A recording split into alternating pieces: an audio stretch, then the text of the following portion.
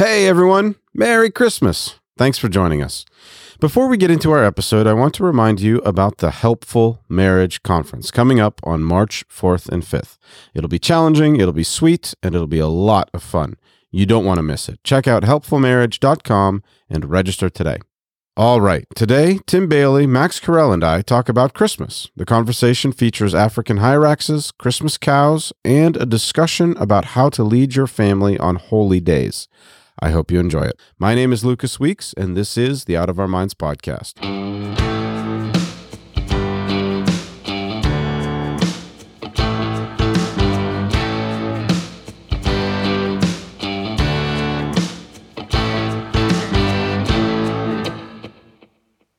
Good afternoon, gentlemen. Good to see you. Tim, hey, hi. What's up? Max is also here with us. Hi, Max. Hello, and hello there. And Merry Christmas and Happy Thanksgiving. Yeah, I was actually about to say that. I was about to say Merry Christmas. Sorry. Merry Christmas. This is going to be our Christmas episode, so I think we're allowed to say Merry Christmas. Merry Christmas. Merry Christmas. Have you guys done your shopping yet? I bought you a present, and you're going to love the present I bought you, and I bought it for you about 2 weeks ago. Wow. And I spent a long time finding it. Sweet. I can't wait. I know you'll like it.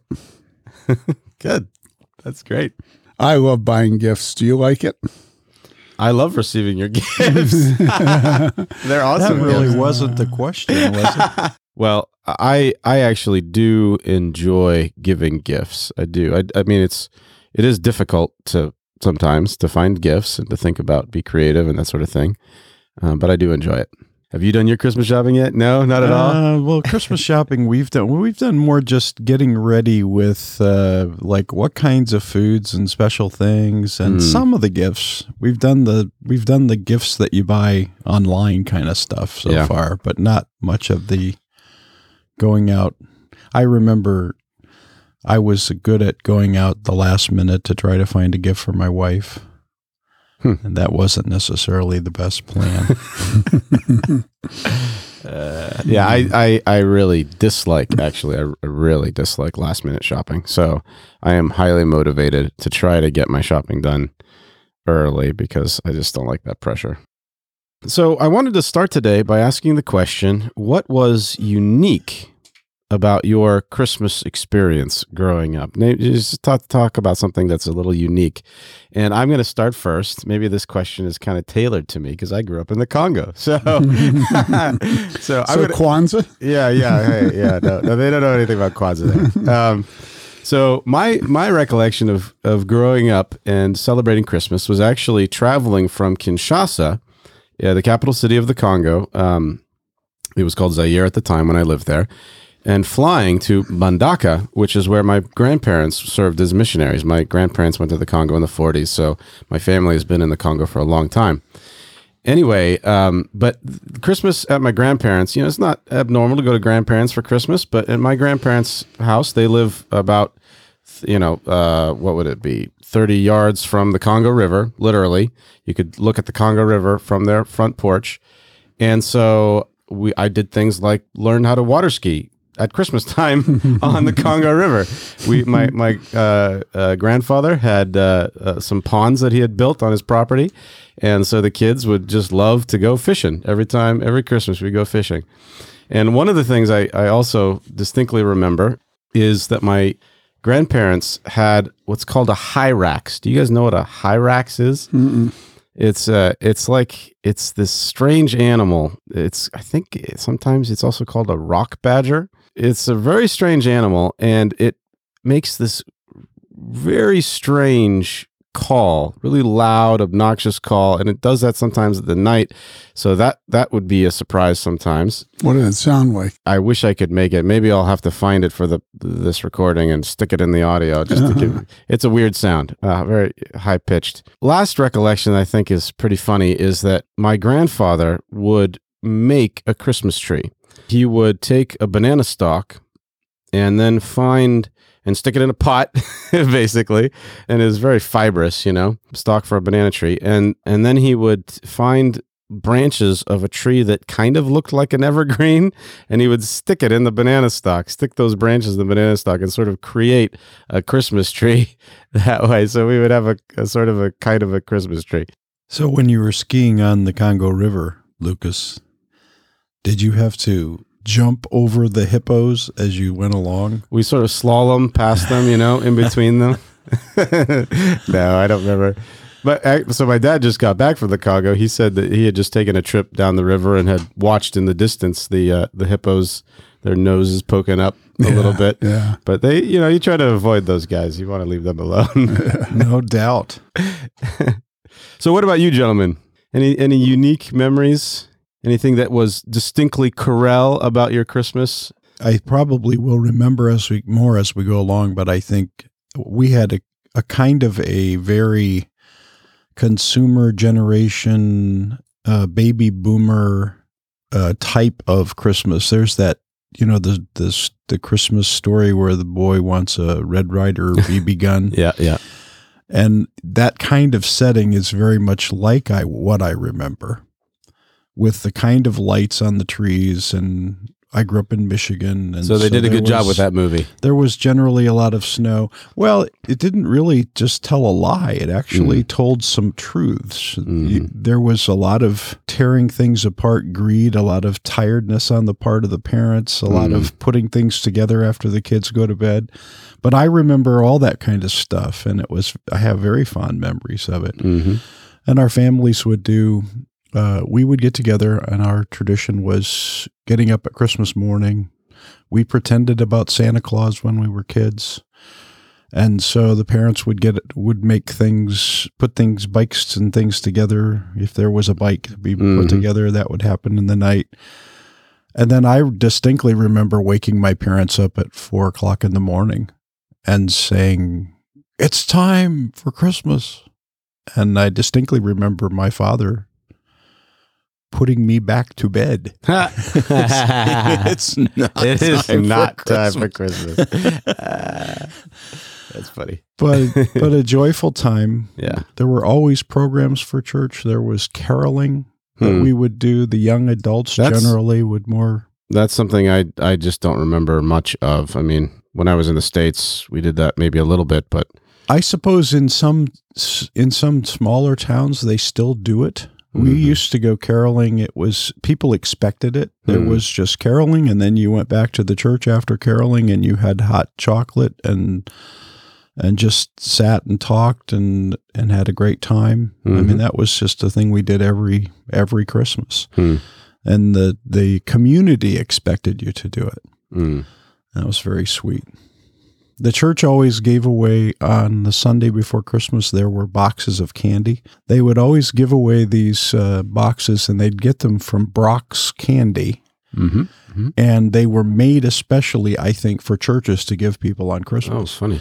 And everybody got a box. And what you didn't want was if you were a kid, what you wanted were the solid chocolate stars or the chocolate covered peanuts. Yeah. But you didn't want the bridge mix because that had the jellies and things in it. And nobody wanted to eat the chocolate-covered jellies, So every kid would get a box of those at Christmas. And it was a lot of fun. So those are some of my memories. What about you, Tim? Back in Philadelphia before my brother Joe died at Christmas time, that kind of put a kibosh on celebrations of Christmas for years after that. Maybe 10, 15 years, we'd give Dad bah humbug gifts at Christmas because he was never in the celebratory mood. But prior to Joe dying, Christmas is a wonderful time. It was interesting, though. The center of Christmas in my memory before Joe died was always Delaware County Christian School. My parents and a few other parents had started this Christian school, and they had a habit of going to Grace Chapel, I think in Upper Darby. We lived in Havertown, so it was just up the road a bit. And so for the Christmas program, that was the one time in the year you'd go to a church. And you had this big Christmas program, and the initiation rite to be a student at Delaware County, if you went to kindergarten, was that you memorize Luke 2. Most of it in the King James Version. And so the high point of the service was the recital, and my recollection is that all the students did it, but it was sort of led by Miss Schneider and the kindergarten. So they had the prominence. And as soon as that was over, we sang that famous Christmas carol, which everyone listening, I'm sure, knows very, very well, called Who Is He in Yonder Stall? And so I have very warm memories of those times. Although now looking back, I wish the center of the celebration of that holy day had been the church. I think so often Christian schools end up replacing the church in the life of the family and its love for Jesus Christ, and we need to return to the church. But then when we moved to Bartlett, right when my brother died, I do have a couple of good memories. Every year we would go out caroling. And our caroling consisted of our family and whatever friends were there for the evening, and my brother Nathan blowing his trombone. Well, I've played trombone. If you know anything about trombones, they'll freeze outside when it's very, very cold. And so at some point he would be unable to play because he wouldn't be able to move the slide, Wow. And we'd go from house to house. We lived in a rural community where people probably each of them had about an acre of land, and we'd go from house to house. We always liked going to the Polish Catholic family because when we got there, they'd invite us in and they'd have a hot toddy, and our parents and their parents would drink these alcoholic drinks, Mm-hmm. I was always proud of my parents. At that time, we didn't keep alcohol, but I was proud of them that they just simply were neighbors and participated. We tried for many years. We kept the tradition of singing Christmas carols alive. But when we moved to Bloomington, soon after we got here, we tried to go caroling one night. And we lived in this East Side neighborhood called Spicewood. And so we went out to a couple of houses, and it was clear that caroling in Bloomington was an act of aggression. And I remember going to one guy's house, knocking on the door, and there were probably 15 of us there singing. And he comes to the door. He's a bachelor, and he's in his 50s, 60s. And he never cut his grass, and the city was always fighting with him for not cutting his grass, So he comes to the door, and we're out there smiling and singing. And he opens the door. He says, "What's all this about?"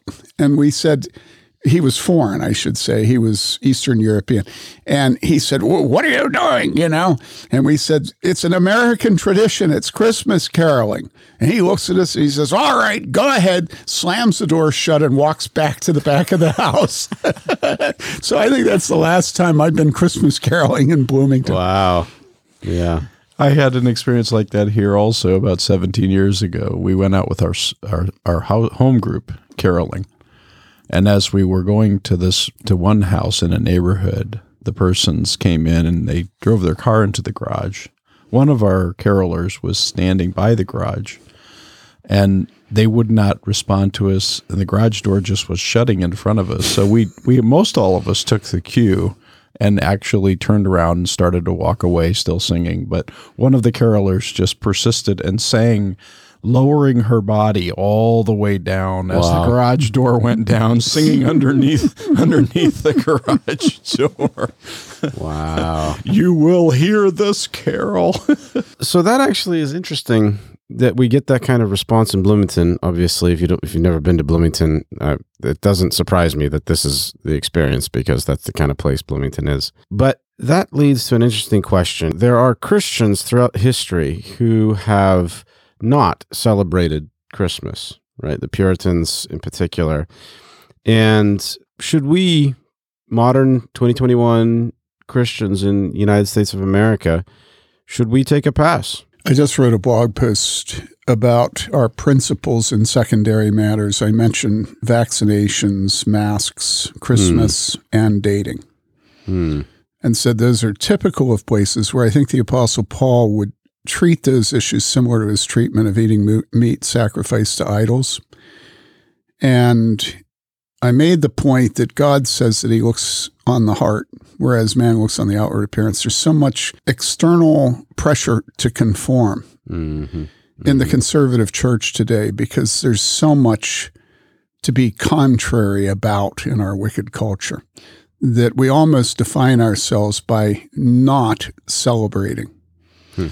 In other words, it's not just a question of Christmas. It's a question of no holy days, no celebration, no joy.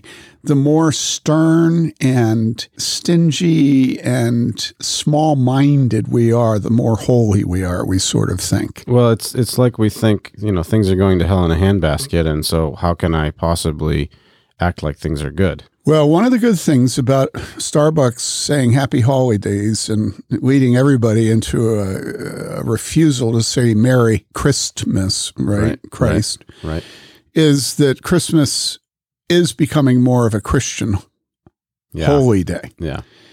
And so we're kind of getting it back because of people's resistance to it. See, that was my thought when I thought up that question. I just think it is becoming more Christian. And that's a good thing. I would say, I haven't read the Puritans carefully on this question, but and I do respect them. But man, Christians, and I think it's clear throughout the Old Testament, we are commanded to celebrate things. And what better thing to celebrate than the coming of Jesus Christ? Does it have to be on December 25th? I'm sure that it wouldn't necessarily have to be on December 25th, but I think it's a pretty good date because it's in the middle of the winter, and it's great to have something delightful. It's great to have a reason to put, this is the first year I put Christmas lights up outside my house. I've never done that before. Oh, I've got to go see that. Yeah, I'm interested. Well, the other thing to remember about Christmas is that the Puritans' rejection of an awful lot of things in worship, it had a context. Right. And if you want to read about that context, read The Worship of the English Puritans by Horton Davies. And it will help you to understand why we have a lot of the commitments we have, why we're a little bit squeamish about some things. Another thing the Puritans were opposed to was using a ring in the wedding vows and ceremony. I don't want to go into why they didn't use one. I would not disagree with them back then, but now we do use a ring or rings. It was interesting. My dad never had a ring. And then when he was in his 50s, and he traveled constantly, he was always flying around the country speaking. And all of a sudden, he showed up with a wedding ring one day. And he said, I want to make it clear that I'm married. And so we have to realize that you can't always transfer the convictions of past generations without committing an anachronism, without making an error of a different context. There's a guy up on Sanityville right now that's talking about how his wife covers all the time. She always had her head covered. And if you read Calvin and other people on head coverings in Corinthians, you'll find out that they say that when it comes to clothing and hair length and stuff like that, part of it is cultural. And we have to realize that our conviction should be culturally engaged and come from our heart. And so we had a guy come to our church that had been a Campus Crusade staff worker, and then he had seen that Scripture teaches the doctrines of grace, Reformed doctrine. So he came in our church. He was single. He was a grad student in mathematics. I won't name him. But he announced that he did not believe in Christmas. And I remember my wife. So then he got a woman that he was interested in. Sure enough, they got married. And Mary Lee said, we'll see how many children he has before he starts celebrating Christmas. So they come back occasionally. We say, are you celebrating Christmas? And guess what? He is. He's not comfortable with it. It's almost like he's angry and having to admit it, But I assume that his children and his wife had their way. And there are worse things than for a father of a home to lose to his wife and his children. Yep. We need to be aware that the Puritans were against any holy days. But maybe people will think I've gone to seed in my old age when I say this, but there are wonderful things about celebrating Good Friday. Namely, I think Good Friday is really almost the highest holy day of the year. I always have trouble with people who don't come to the Good Friday service but then come to Easter. I don't think it should be allowed. I mean, I've said that a lot of times. And man, to hear the substitutionary atonement preached on Good Friday and to hold the service at noon, it does things. Good Friday is such a Christian holiday. But the other thing is Christmas is a holiday of working class people and mothers, women, and children and babies. In other words, the whole theme, it's the shepherds. Yeah. And it's Mary, this precious, blessed Virgin Mary. All generations shall call her blessed. And then the baby. He abhors not the virgin's womb. And so I think it's personally, and I know I'm going against the Puritans in this, and I love the Puritans, okay? Yeah. Absolutely love them. I don't know where I would be in ministry without a number of Puritans. Owen Baxter, Thomas Watson, on and on. J.C. Ryle, although he wasn't a Puritan, but he almost was if you read his writing. But when it comes to Christmas and Christmas Eve, it is such a tender holy day. And shouldn't we honor motherhood today? Well, at a time where 1% of the world's population each year is killed by abortion, 1%. And that actually is not an accurate figure because that doesn't take into account all the babies that are born or that are killed while they're trying to implant themselves on their mother's womb. Yeah. And that's one of the main agencies of hormonal birth control. But you look at the dishonor of women today who are mothers. You look at them not getting paid, of them having to work as well as being a mother. And so we look at the humiliation of motherhood in the church, outside the church. We look at the anti-child mentality that's across the Western world. We look at the inconvenience that we feel about infants. Everything the church can do to honor pregnancy and motherhood and children, we should be doing. And here you have the beauty of Christmas. It is such a tender holiday. And so, no, we should not bypass Christmas now. I think we're in a context where we need Christmas now. And I'm so stupid as to say, I think the Puritans would encourage us to celebrate Christmas today. Yeah, maybe so. Yeah. So as a father, you're supposed to lead your home. Have you put any thought into how you lead your home for Christmas? As I sit here trying to answer that question for myself, I think that one of the main things I want to do as a father is show my family how delighted and joyful I am about the coming of Jesus Christ. No man is a hypocrite in his pleasures, right? So often we talk here on this podcast in our church about needing to have the hearts of our children. And the way you're going to do that is by being open-hearted with your children yourself. This is where I want them to see that I am delighted. I have real joy about this. And that's not necessarily an easy thing to do, right? Because there's stress and there's financial things and there's all kinds of reasons to get grumpy during Christmas season as a dad. But, oh man, we can't do that. We have to show our children and our family the joy that we have at the coming of the Christ child. I'm your father-in-law, and I would say that if you do this in no other way other than having babies with your wife and loving your children, and our whole church sees you and other men in the church who have a ton of kids loving the children. And people will say, well, that's not loving Jesus and being happy for Jesus coming. Oh, come on. It's like we never want to see the parts of life which are our testimony to our faith in Jesus Christ. We want our faith in Jesus Christ to be explicit at every point. It's implicit in holding the babies. It's implicit in giving gifts. And just because other people have corrupted it doesn't mean your children are not going to see you're holding the baby and you're giving gifts as a love for Jesus. Jesus himself said, "In as much as you've done it to the least of these." Are we really going to argue that giving something to a homeless guy at a light is our fulfillment of that when we choose with our wives not to have babies? I mean, come on.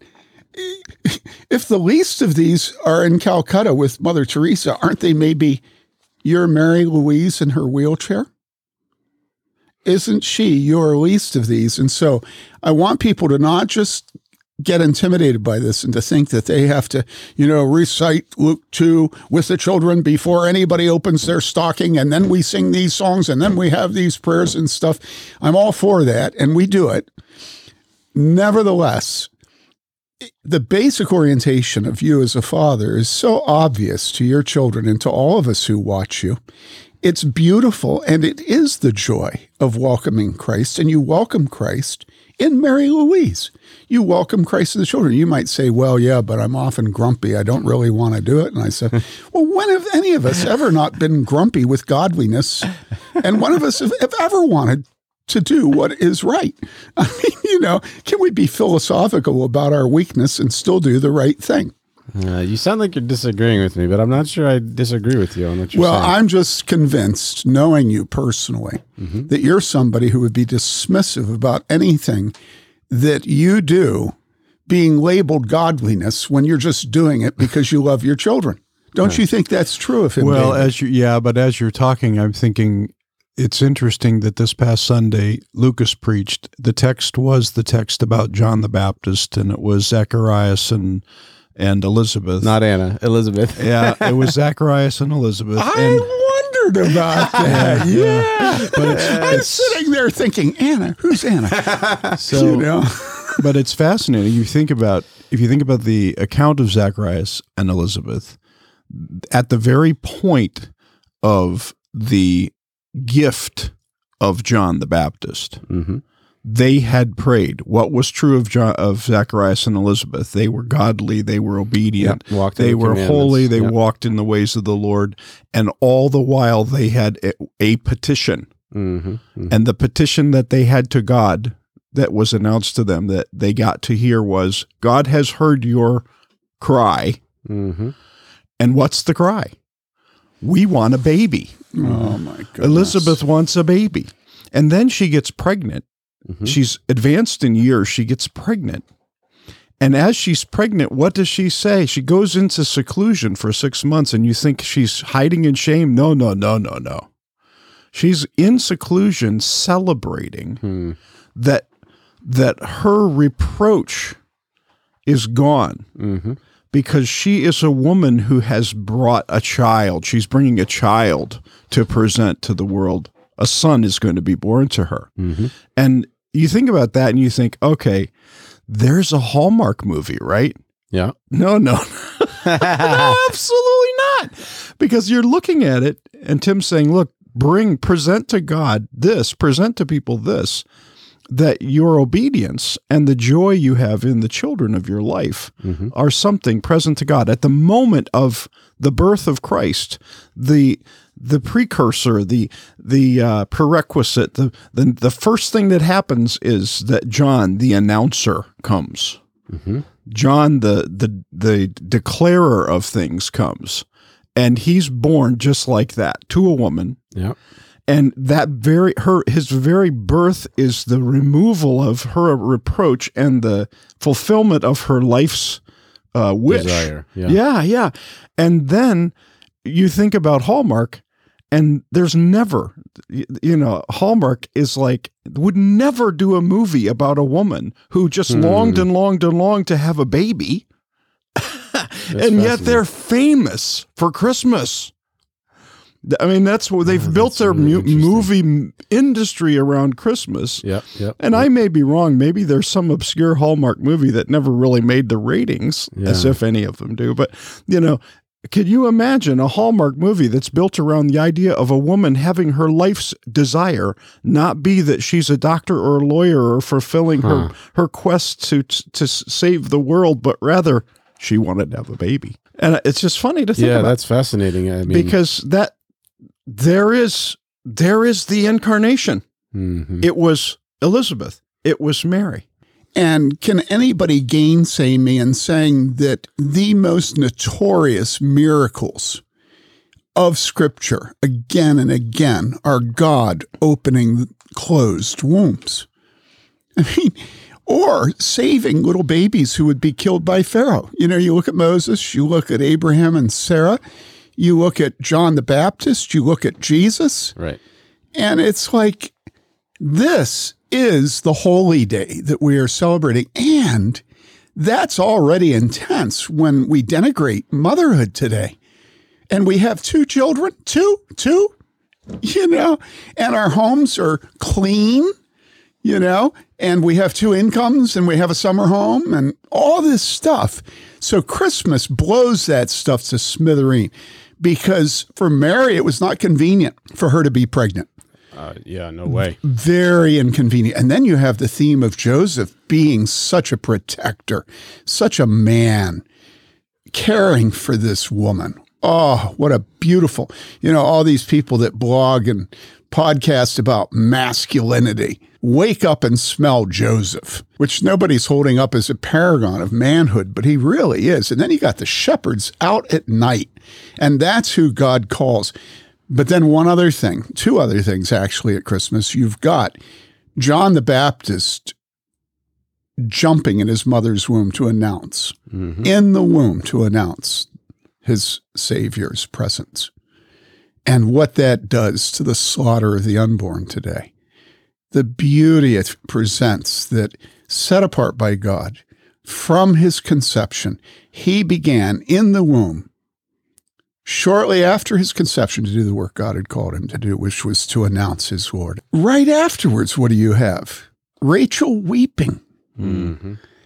And so I know that historically conservative Protestant Reformed people have not celebrated the holy days, but man, it's this period of the church here. It's just filled with the very confessions of faith that are needed in the church today. And I don't say outside of the church. I say in the church. Yeah, I mean, you think about having your church meditate on the slaughter of the innocents, and how can you think about that without thinking about abortion in our world today? I don't know. The question of what you're trying to do as a father, leading your family. My point was just leading my family in joy. And I think you're right, Tim. I mean, that comes out all throughout the year. You don't want to flip a switch at Christmas time and be fake or be weird. Okay, so can I address... But there's something about celebrations that I think as a father, you have to lead your family. Yeah, so I was first trying to demystify it because I think so often pastors who teach online through podcasts, through writing and stuff, vodcasts, will give people, do this, don't do this, do this, do this. Instead of teaching people how to think, they'll tell them what to think. Instead of showing them where they might adopt habits that are enjoyable to them, they'll tell them this habit you should have. So I wanted to demystify it originally, but then I'm going to come back and say, even though you don't want to, you should take the lead in a number of the formal parts of Christmas.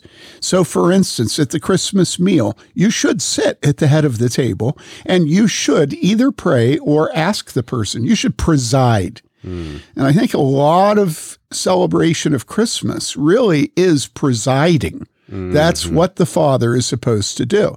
His wife is still fixing gifts and wrapping them, and he presides. He says, all right, we're going to do the gift opening now. Now, first, we're going to recite the Luke 2 story. Then we're going to sing some Christmas carols. Then, Josiah, I want you to pray. Yep. Daniel, I want you to be the one with your brother who disperses the gifts.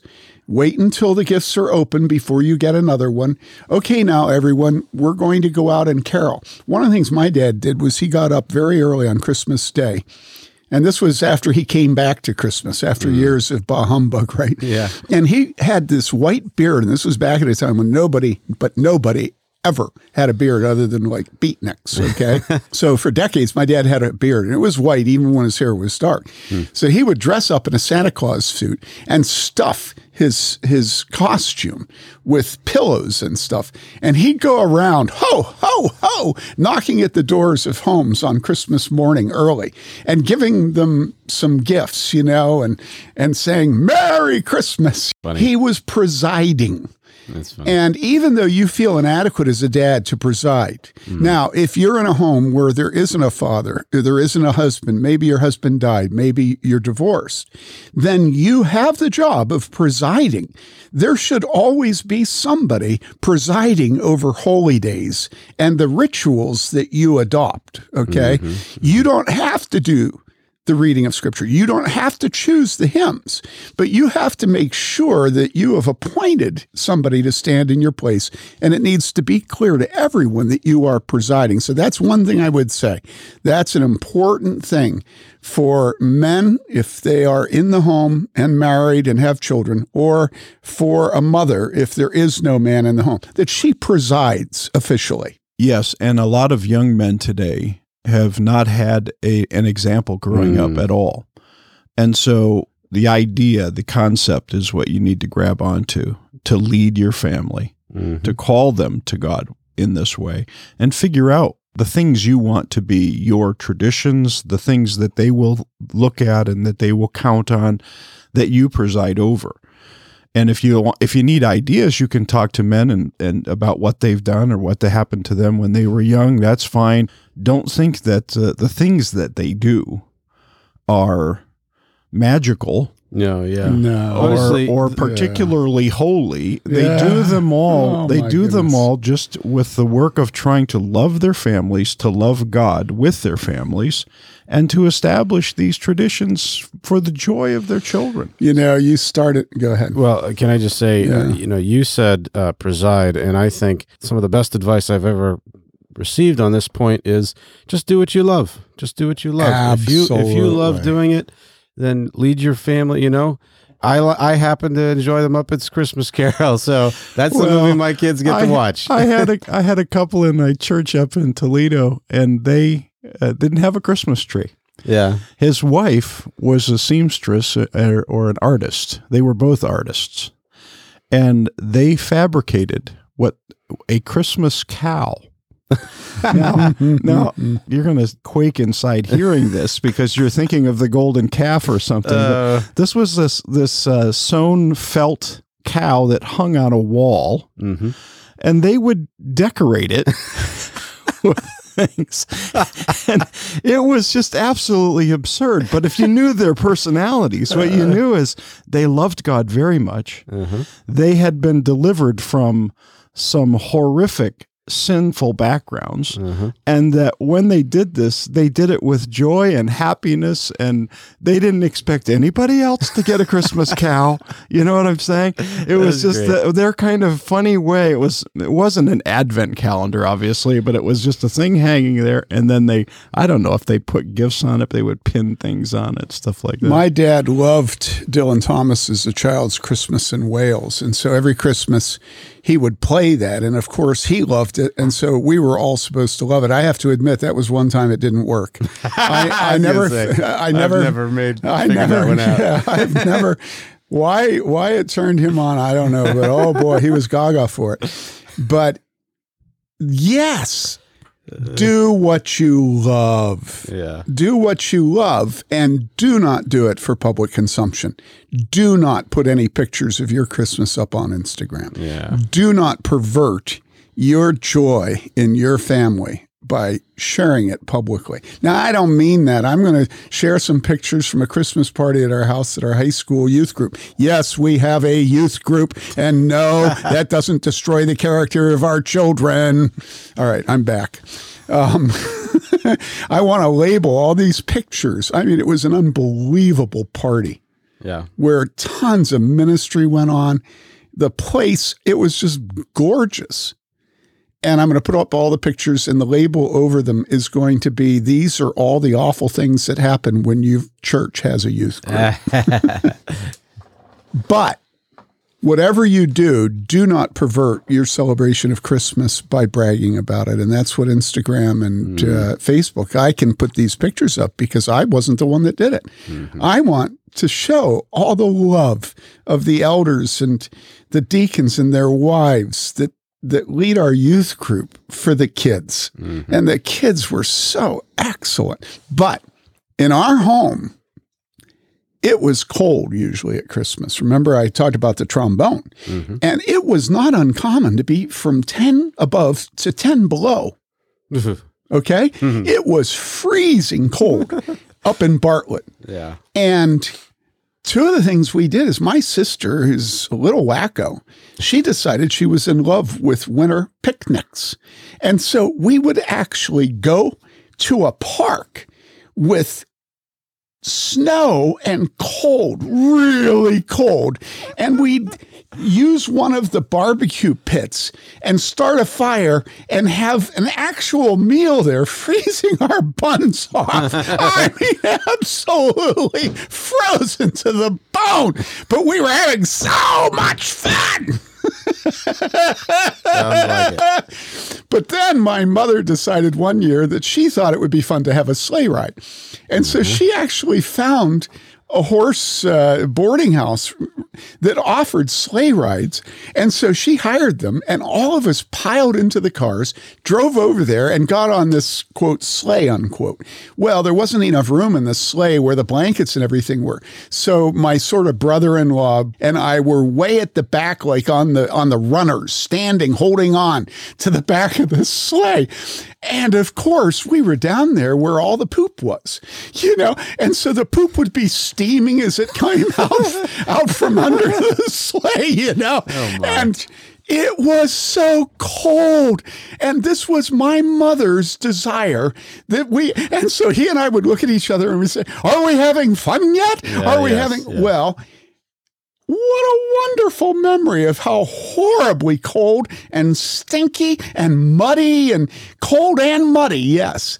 And so my point in telling these stories is whether it's vacations, whether it's Easter, whether it's Thanksgiving, whether it's Christmas, find what you love, do it with your family, and that will become your tradition. You don't have to adopt anybody else's traditions.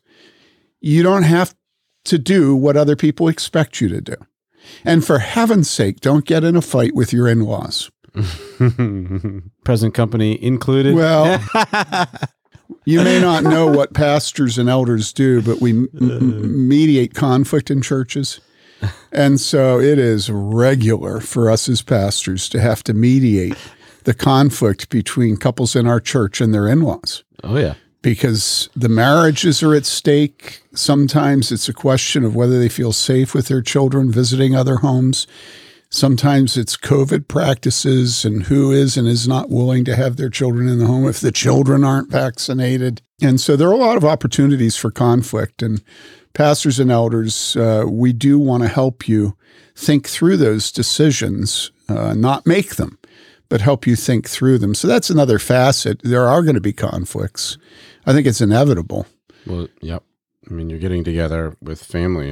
And expectations for Christmas are so high. Yeah. Anytime you have high expectations, conflict multiplies, People are disappointed at Christmas. I think of a few widows in our church who lost their husbands this last year. Mm-hmm. And man, Christmas is going to be hard for them. Yep. Yeah. Yep. What are the categories of things that you have at these times in the life of your family? Easter and Christmas, Thanksgiving. You have activities, gatherings, you have food, you have at Christmas, you have gifts, and then you have people that are coming together. My children have certain things that they have grabbed onto from our traditions that I better not do, or they better get an opportunity to do. Would you please do us a favor and tell about the holiday, the holy day that you have started celebrating as... We had a time about 6 or 7 years ago where God, through all kinds of activities, some of them coming out of sins, some of them coming out of just difficulties, where God did some marvelous kinds of things in our lives. A lot of them converged in 1 year in an October date or on a month of October. So the next year we instituted something called Mercy Day. So on Mercy Day, we get together and we celebrate. We celebrate God's taking of the difficulties of our lives, including the difficulties arising from our sins, and cleaning them and then presenting them back to himself as offerings of beauty, which is a strange thing that God does in all of our lives constantly. Our inability, our sin, the awfulness that we are, God takes all of that and he brings it right back to present to himself as something glorious in his reconstruction, in his rebuilding. So we do this every October, and we have a gathering time. We have piles of candy that the children, there's a rule that, you have to get one candy an hour or something like that so that they're not like just throwing up all day or something. Then we have rides on the tractor and the wagon, and we have puzzles, and we have games, and we have teaching times. One year we had Pastor Bailey come over and be our teacher, and with the children, he planted a bunch of daffodil bulbs in October, and then in the spring, he told them about death and resurrection as he planted them. And in the spring, the children when the daffodils bloomed, we took them out and we said, look, do you remember what we talked about in that time? And we try to think of creative ideas. We decorate the trailer with the different colors of the wordless Bible thing. And then we talk about that every year, something like along those lines, some kind of craft. And then we have a very special meal where we do some elaborate preparation of a special smoked meat or something, and some kind of crazy wacko dessert that usually has like 800 calories per square inch, something like that. That's just real extravagant. Yeah.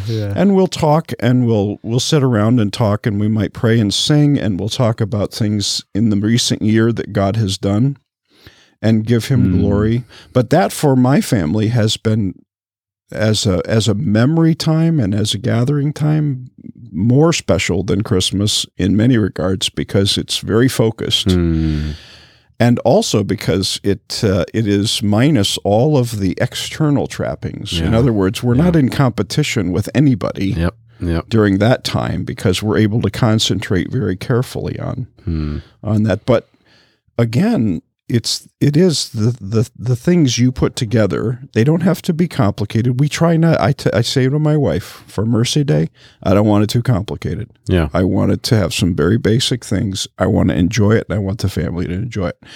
Christmas, don't make it complicated, but do plan some things that are special and that may end up being cinnamon rolls that are had every morning after Christmas, the day after. Or it may be a sleigh ride. Or a sleigh ride behind a horse with steaming. Steaming. Nice. And your odds of having snow for a sleigh ride in Bloomington are pretty low. Once every 10 years, maybe, that we'll have snow on Christmas. So, well, that's very sweet. I've had the privilege of being with you on some of those Mercy Days, and it reminds me of one other thing that should be said here, and that is, make sure to include singles and divorce and widows and homeless, and make sure to include other people in your celebration of Christmas. Because the minute you have a baby or a homeless person or a poor person or a depressed person at Christmas, whatever you felt about your own inadequacy vanishes, because now you have a purpose that is not just to give your children a good time and make your wife happy, but it's also to cast the glory of our Lord Jesus Christ and of the shepherds and of Joseph and of the cattle over the top of this person, and to let them know that Jesus came for them. And that because they have life circumstances where they don't have maybe the dignity that they used to have as a wife and as a mother, maybe their children are gone, but that Christmas is for everyone. And if there's ever a holiday that ought to be the case with it's Christmas. There was no room for them in the inn. The cattle were lowing. The shepherds were out working in the fields. And when they got done seeing Jesus, they went back out to the work in the fields again. Joseph was and also ran. I mean, what on earth did Joseph do when Mary gave birth? And then Mary, what a precious virgin. What better thing to model and bring your children into than that kind of inclusiveness of loving people with them. Yep. Amen to that. Loving each other and being loved by people as they come into your home. It's very nice. Thanks for listening. We'll be taking a break next week, but we will be back in the new year on January 6th with a special episode about the story of the slaughter of the innocents found in Matthew chapter 2. I hope you'll join us for that. My name is Lucas Weeks, and the conversation today was with Tim Bailey and Max Carell. We serve as pastors at Trinity Reformed Church in Bloomington, Indiana. For more great content, please visit warhornmedia.com. To support this podcast, you can donate at patreon.com/outofourminds. Bye for now.